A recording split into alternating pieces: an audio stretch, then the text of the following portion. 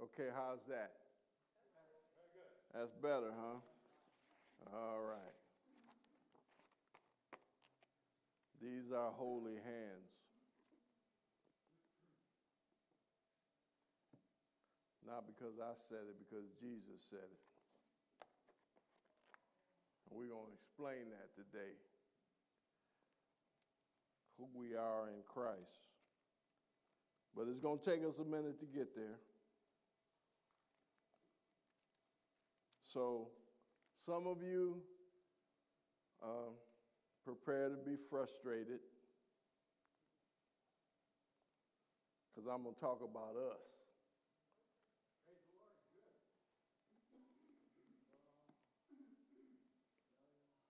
Let us pray. Most gracious and Heavenly Father, Lord God, we just thank you for another opportunity to worship you. And Lord, through the preaching of your word, we ask that you do what only you can do and just bless this congregation. Bless each and every one of us with more truth, knowledge, and understanding of who you are and the role that you play in our lives. And Lord, I thank you now in advance for what you're about to do in and through this message. In Jesus' name we pray. Amen. Now, I kind of turned around this morning and I thought I saw some newlyweds. Am I right? Here they go. Stand up.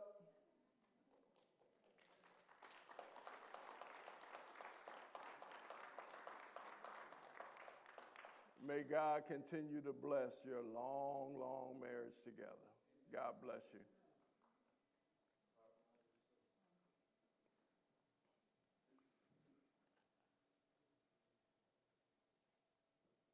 So now, I've always called the Bible a Jesus book. It's a book about Jesus. And what I mean by that is we are born separated from God. Psalms 51:5, David tells us that I was born in sin and shaped in iniquity. In other words, David and we are born with this sin nature and shaped with a natural bending away from the things of God. We are born guilty because of the original sin in the garden. Our sin nature has been passed down through the bloodline of Adam. Acts 17:26 says, from one man made all nations. From one man he made all nations. King James says, from one blood we all come into this world. And that's how we have this sin nature, born separated from God. And that's why Romans 3:23 tells us, for all have sinned and fall short of the glory of God. That's everybody. All means all. When all is the word, that means nobody is left out. All have sinned and fall short of the glory of God. So, the reason why I refer to the Bible as a Jesus book is Jesus is the only one that can fix the damage, the separation from God, fix the damage that was caused in the garden. He's the only one. So in reality, we come into this world with Adam as our father. You know, the Bible is clear. You know, it talks about a second Adam, who is Jesus Christ. The first Adam messed up, and the second Adam, Jesus Christ, fixed it.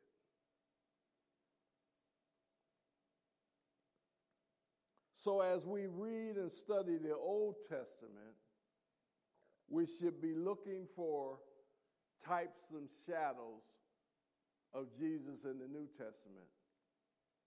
All the stories, all the situations that the children of Israel went through in the Old Testament oftentimes are types and shadows of Jesus Christ that are fulfilled in the New Testament.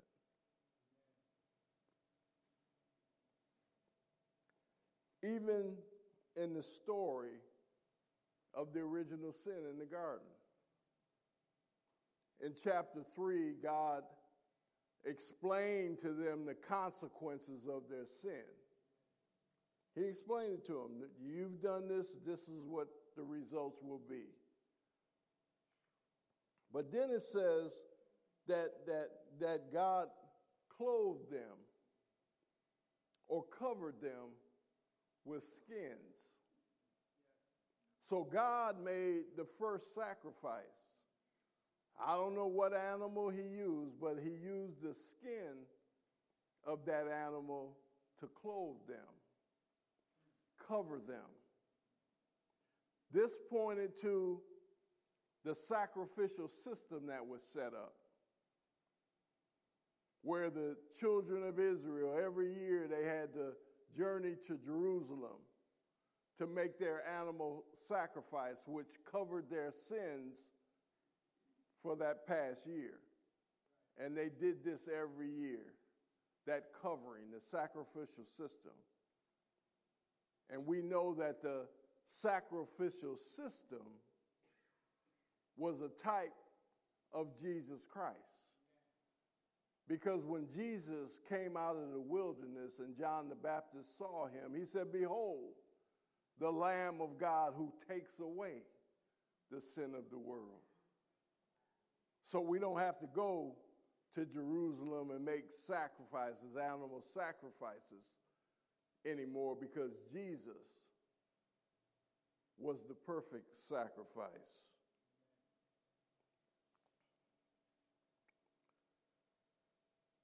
So let's look at Numbers. And if you're able, please stand. Numbers, 21st chapter, verses 1 through 9.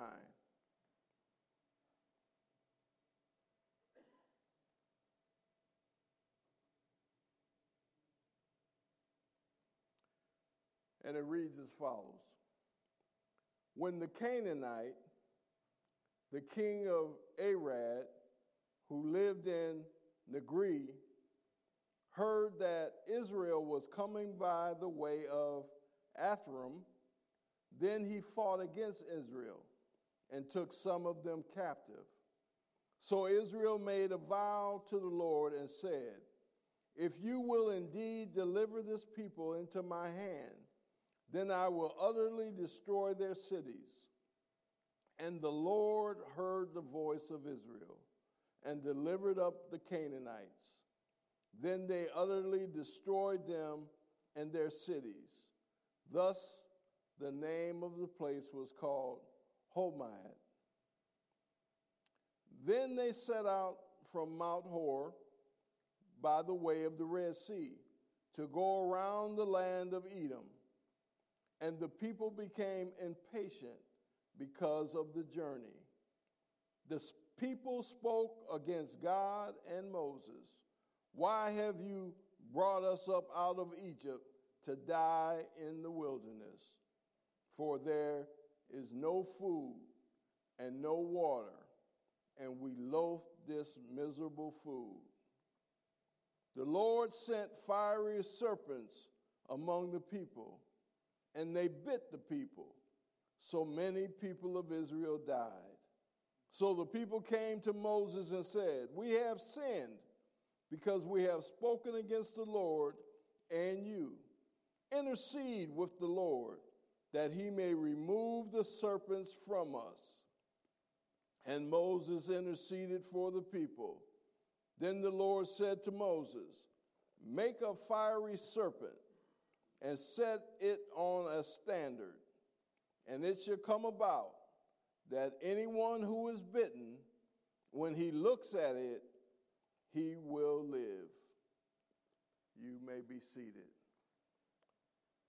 Look up and be saved. So a little bit of background. The children of Israel have behind them the Passover, Exodus 12. The last plague that hit Egypt. The children of Israel were instructed to kill an animal, put the blood over the doorpost, and the death angel passed over. They saw that. They lived that. Then you have the crossing of the Red Sea, how they were caught between the deep Red Sea and Pharaoh's army, and God opened up the Red Sea and they went across on dry land. There's a song about that. Pharaoh's army got drowned in the deep Red Sea. Then they had the experience of the bitter water at Marah.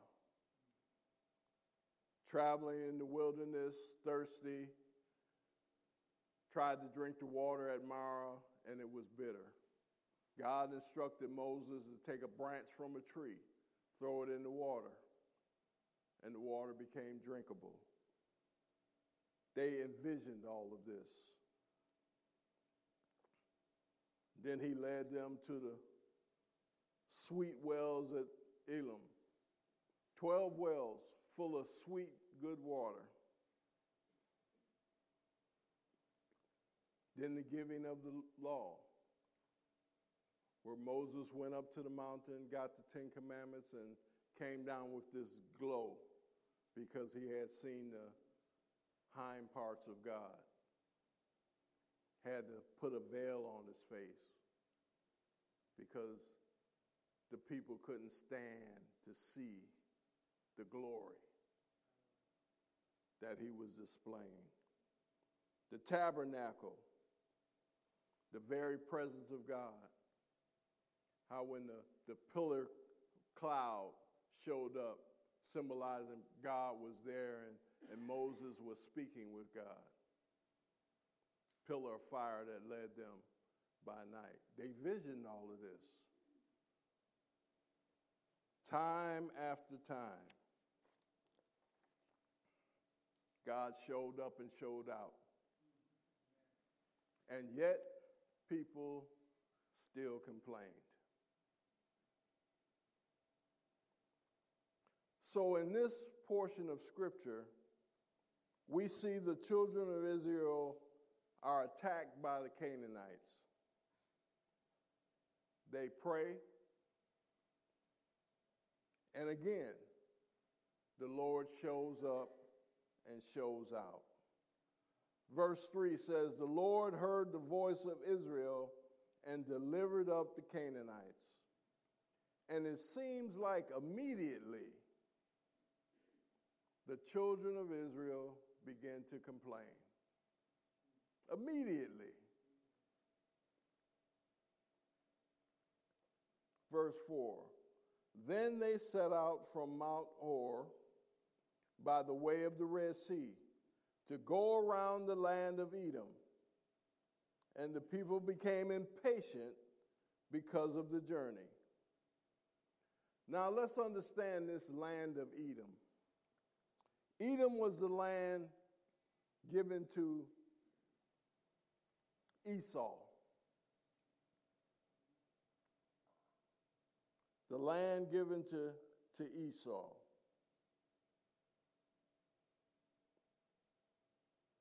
Who was the older brother of Jacob. Now, how these two fit together, Jacob's name was changed to Israel.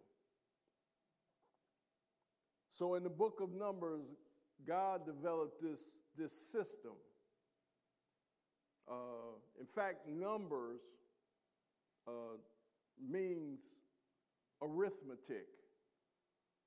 That's where we get our, I don't know how to pronounce the actual word, but in our language it means arithmetic. So God is dividing and working out these numbers. That's how we ended up with the 12 tribes. God created a system of order among the children of Israel. So Esau was the twin brother of Jacob, but Esau came first. So because he was the firstborn, he was entitled to the birthrights. And these birthrights were to be given by Isaac, their father. But Jacob, through his trickery, received the birthrights that actually belonged to Esau. In fact, Jacob's name means trickster. It's called a supplanter. It's kind of like when, how we get mad when we driving and somebody cut us off, or we're in a line at the store and somebody play like they don't see the line and they try to cut. We don't like that. But here you got a situation where your brother done stole your birthright.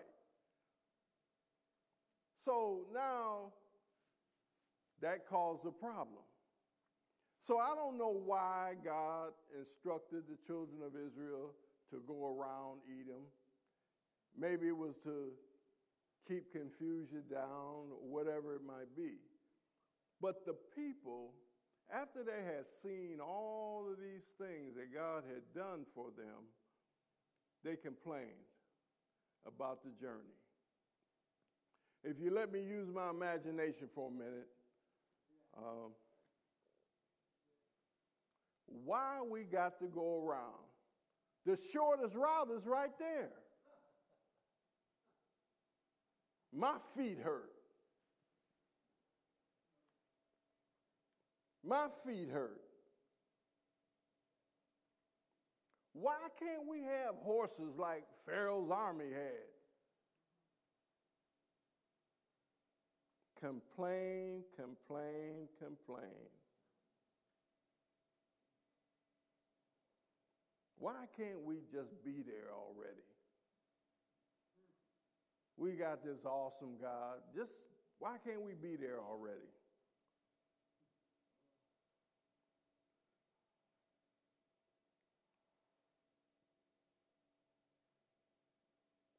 So in verse 6, God appears to be frustrated with his children.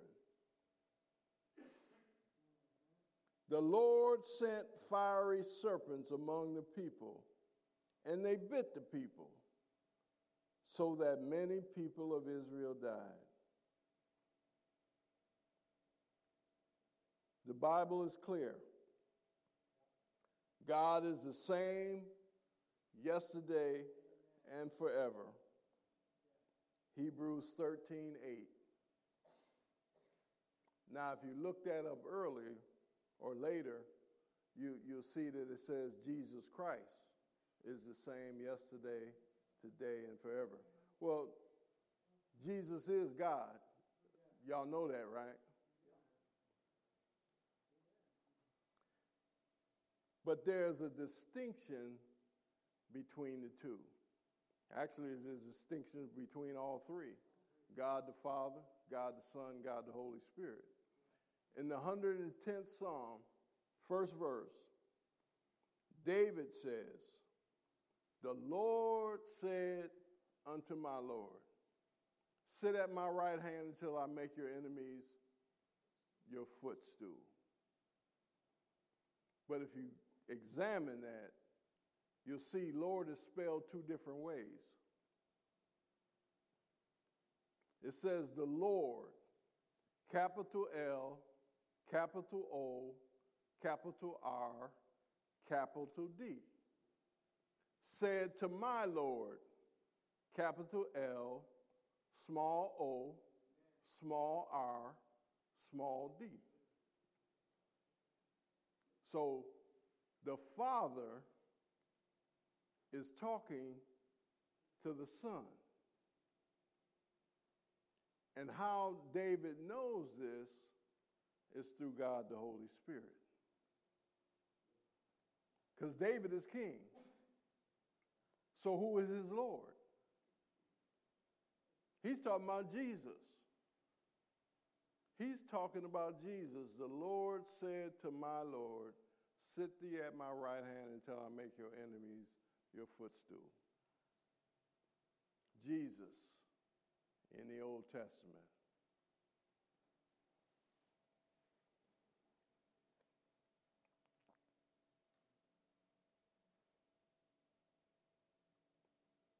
Now, as I was preparing this message, I wasn't planning on doing any of this or saying any of this, but it just came to me as I was preparing the message.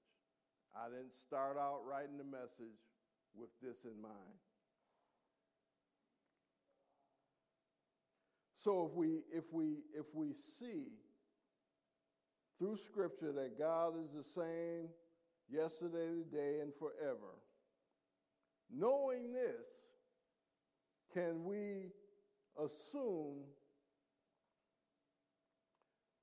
that the Lord is still capable of getting frustrated with his children?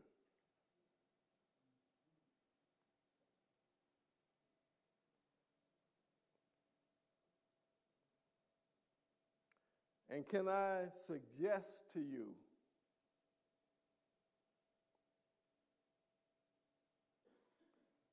that people who refuse to get vaccinated because they feel that their rights have been violated, they're trusting in the Lord to protect them because they don't want to receive the mark of the beast. Is it possible that they are being bitten with a form of fiery serpents? Just a thought.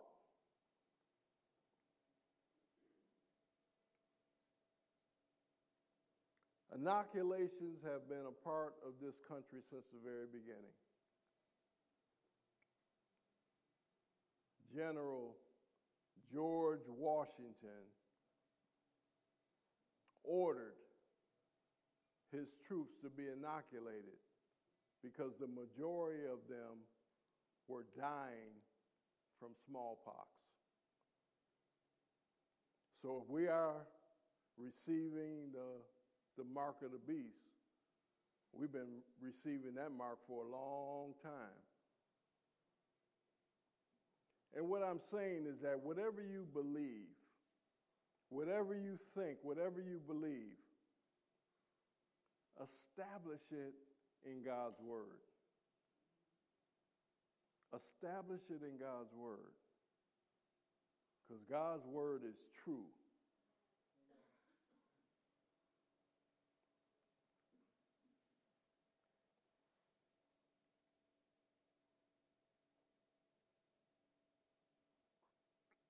And to go further, is it possible that these vaccines that have been developed are a type of brazen serpent that was put on the pole by Moses? Just a thought. God created us to think and reason. But we need to think and reason from the Word of God.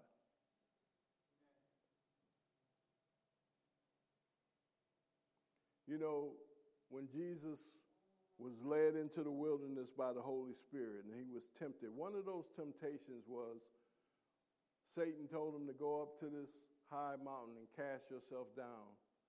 God will send his angels to take care of you, which is true. But Jesus says something very, very important. Thou shalt not tempt the Lord thy God. If God has made the means and capabilities to heal ourselves, and we say, God's going to take care of me, is that tempting God? Think about it. God takes care of us when we are, I guess, what word am I trying to use? I don't want to call us a bunch of names. I just use the word ignorant. God will take care of us if we are too ignorant to take care of ourselves. I'm a living example of that because I did a whole lot of ignorant stuff when I was young. But I didn't know it was God taking care of me until I actually got into his word and understood how he operates. You know that old saying, take care of babies and fools? Hey, I was one. Baby and a fool. But now I know better. My thinking and what I do is based on Scripture as to the best of my ability. But just like everybody else, I sin. I sin daily. We all sin daily, either in deed or in thought.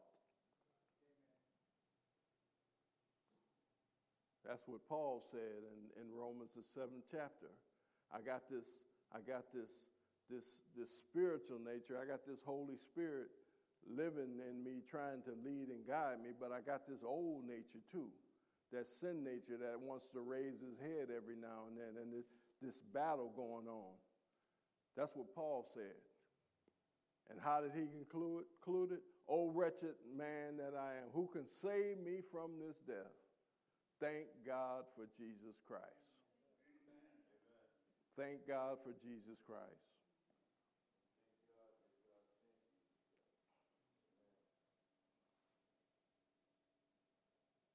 So I hope we can clearly see that the brazen or bronze serpent is a type of Jesus Christ in the Old Testament.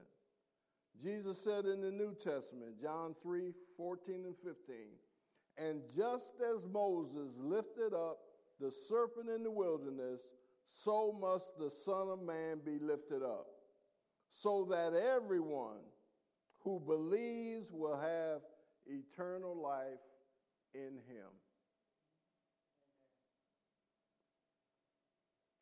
So today, we are saved by looking up to Jesus.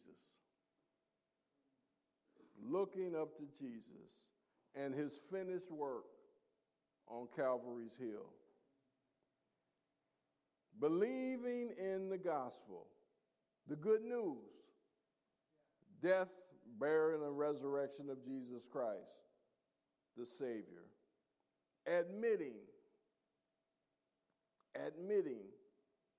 convicting of sin is one of the jobs of the Holy Spirit. Convicting of sin, admitting that we are sinners, that we made some mistakes. Not to get all churchy. Some people who don't know who Jesus is, never read the Bible, they might not know what sin is. You made a mistake. One mistake. You stole a pen from work. Anything is sin, contrary to God's word. If you committed one of them, then you're in that boat. And like I said earlier, all have sinned and come short of the glory of God. So we're born all in that same boat.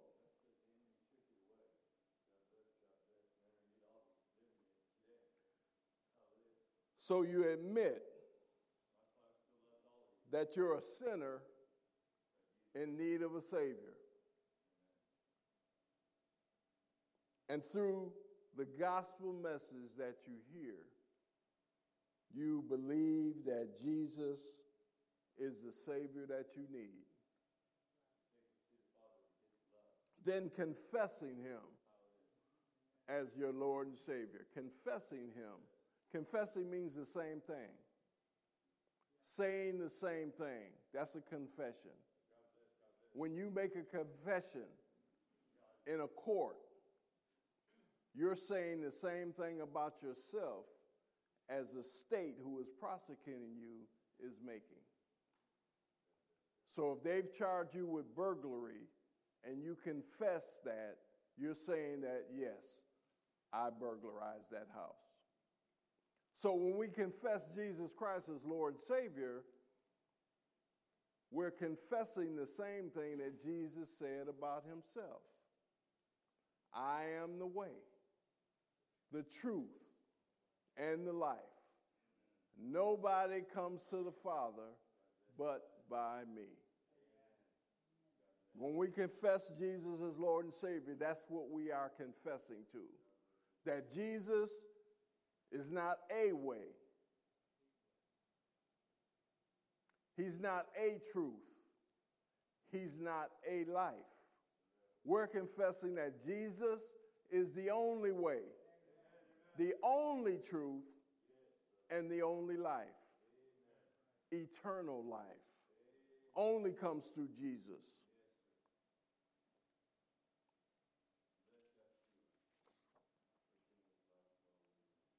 So the question is,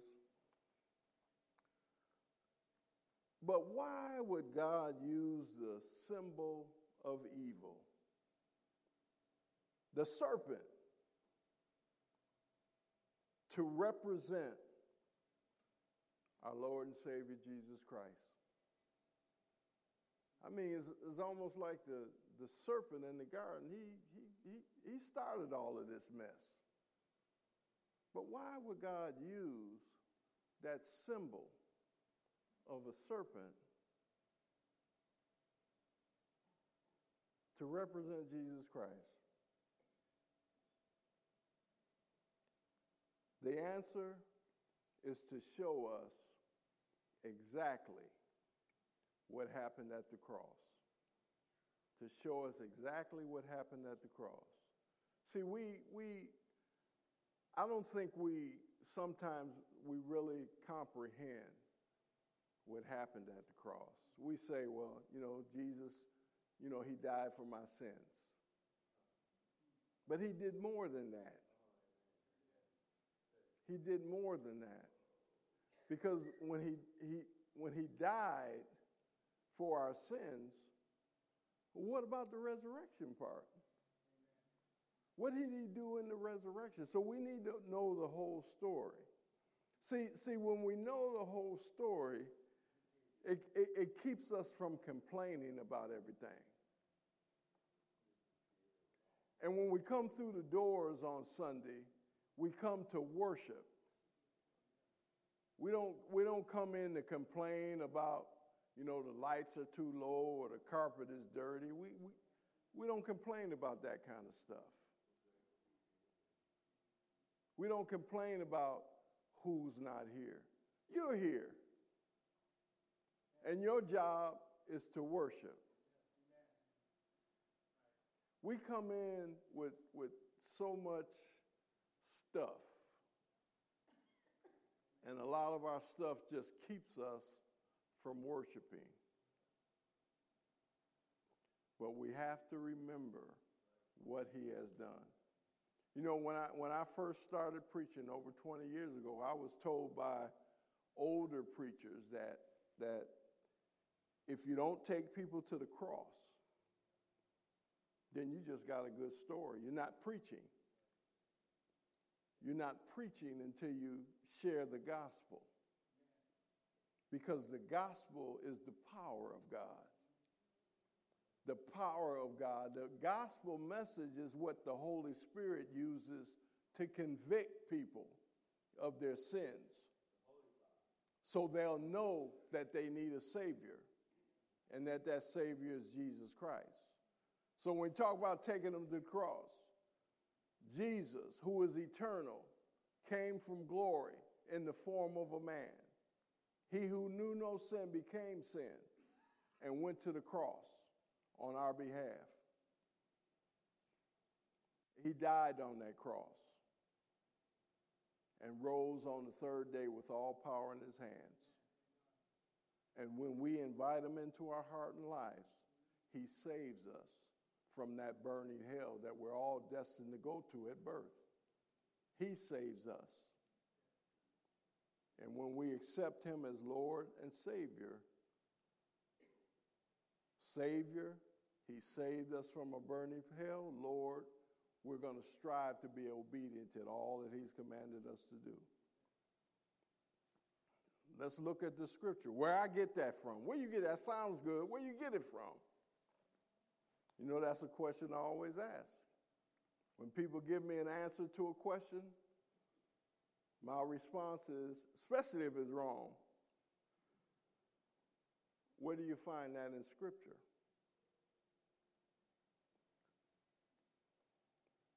So Jacob, not the trickster Jacob, Jacob up here. 2 Corinthians 5:21. And I want him to put that on the screen so everybody can read it for themselves. He made him. Who is the he? No. God. Made him, Jesus, who knew no sin, to be sin on our behalf, so that we might become the righteousness of God in him. That's what happened at the cross. I don't care if you feel righteous, if you look righteous, that's who you are. Not because I said it, because God said it in his word. That's why we come in here to worship. We come in to celebrate him, Jesus, who put us in that position.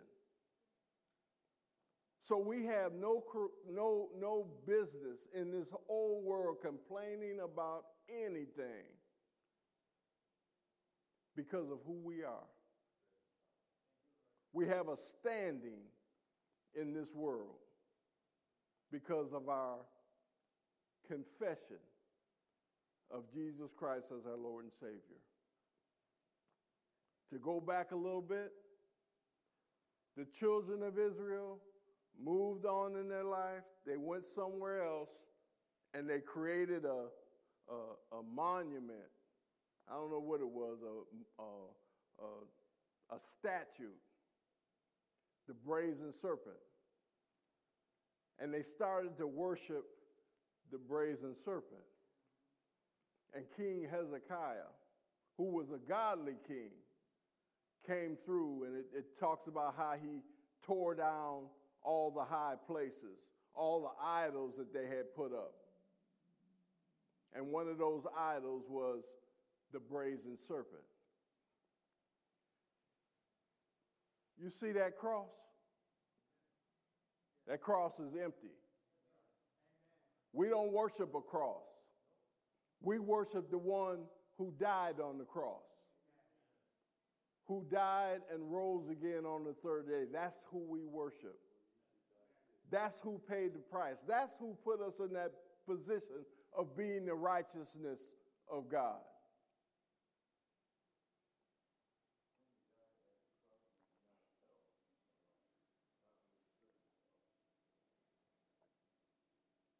So, today, as the church, the ecclesia, the ones who have been called out of darkness into his marvelous light, that's what happened at the cross. We are the called out ones. As body of believers, as the righteousness of God. Our job is to lift up the name of Jesus. That's our job, to lift up the name of Jesus, the one who saved us from our sins and has given us eternal life. We don't have to sit around and, well, I hope I'm saved. I hope I'm in the number. You are in the number. If you have received Jesus Christ as Lord and Savior, you are the righteousness of God in him. And I don't care if you sinned this morning, sinned last week, because when Jesus died on the cross, all of the sins of the whole world, all of our evilness was on him. That's why he is represented by the brazen serpent. Because all of our mess, all of our hang-ups, all of our sins was on him when he died on the cross. So all of our sin has been paid for, past, present, and future. All of it. But you need to understand that even though we still sin, there's consequences. And the consequences can last a lifetime. Because God, we are the children of God, which means we just can't go out there and act any old kind of way. We have a higher authority that is looking at us, that knows what we do before we even think about doing it. That's the God that we serve. So we strive. That's what Lord means. We're striving to be obedient to the things that God has commanded us to do. We strive. We don't make excuses. If you think you have an excuse, take it to God. You know, he'll knock down your excuse just like he did everybody else who said, well, you know, I ain't capable. And he'll knock your excuse down just like he did everybody else. Moses, Jeremiah said, I'm too young. God said, don't worry about being too young. I'll put the words in your mouth you need to say to people. So the trust don't come from other people. Trust don't come from ourselves. Trust comes from trusting in the God who said what he said. And what he said about us, that we are the righteousness of God in him, in Jesus Christ. That song that we sang, Holy Hands, that's what we have. That's what we have. Not because I'm saying it, because that's what God says.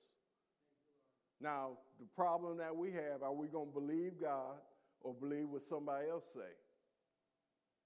Or believe what we feel? See, feelings can mess people up. I don't feel. Oh, I feel this way. I feel that way. Find it in Scripture. Find it in Scripture. So, again, if we, as a church, worship him, Jesus, and lift up Jesus, then he will draw men, women, and children to himself, and they will be saved too. Understand your position in Christ. Give him honor, give him glory, worship him, and he'll take care of the rest. So when people walk through our doors as we grow, if they see Jesus in us, they'll want to be a part of us. If we display Jesus in our voices and our hearts and our minds, the Holy Spirit will move throughout this place, touching hearts and minds that need to be touched. And his kingdom will grow. Don't worry about our church. Worry about the kingdom.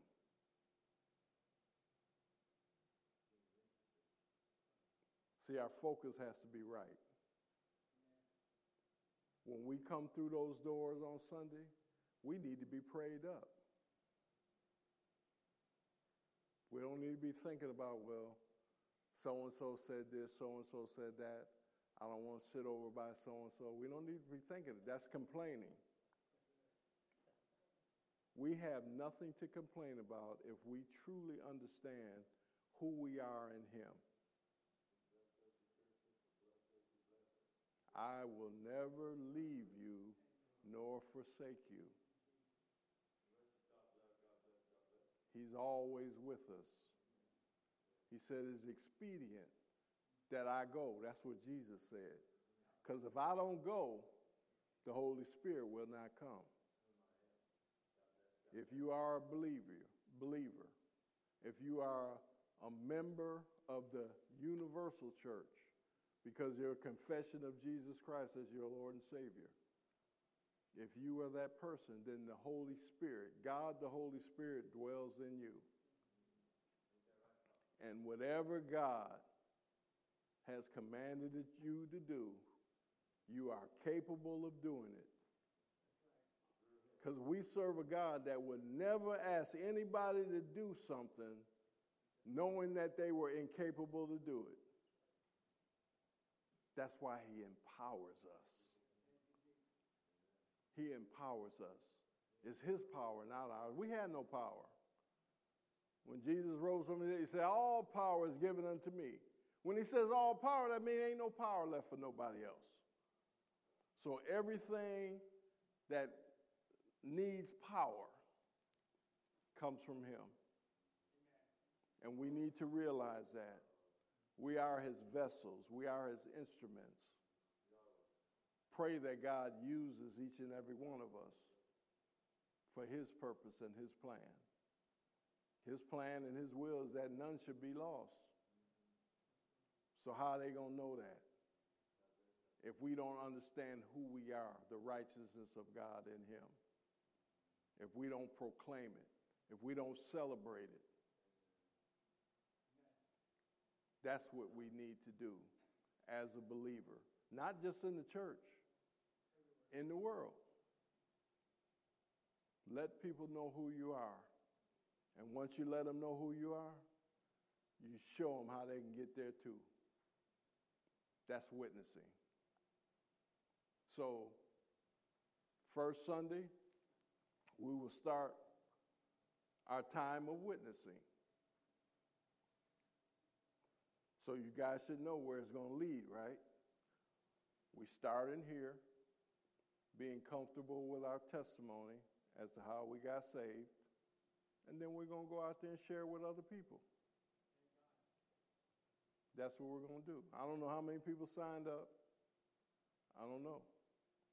But I'm asking you to pray about it. Write it down.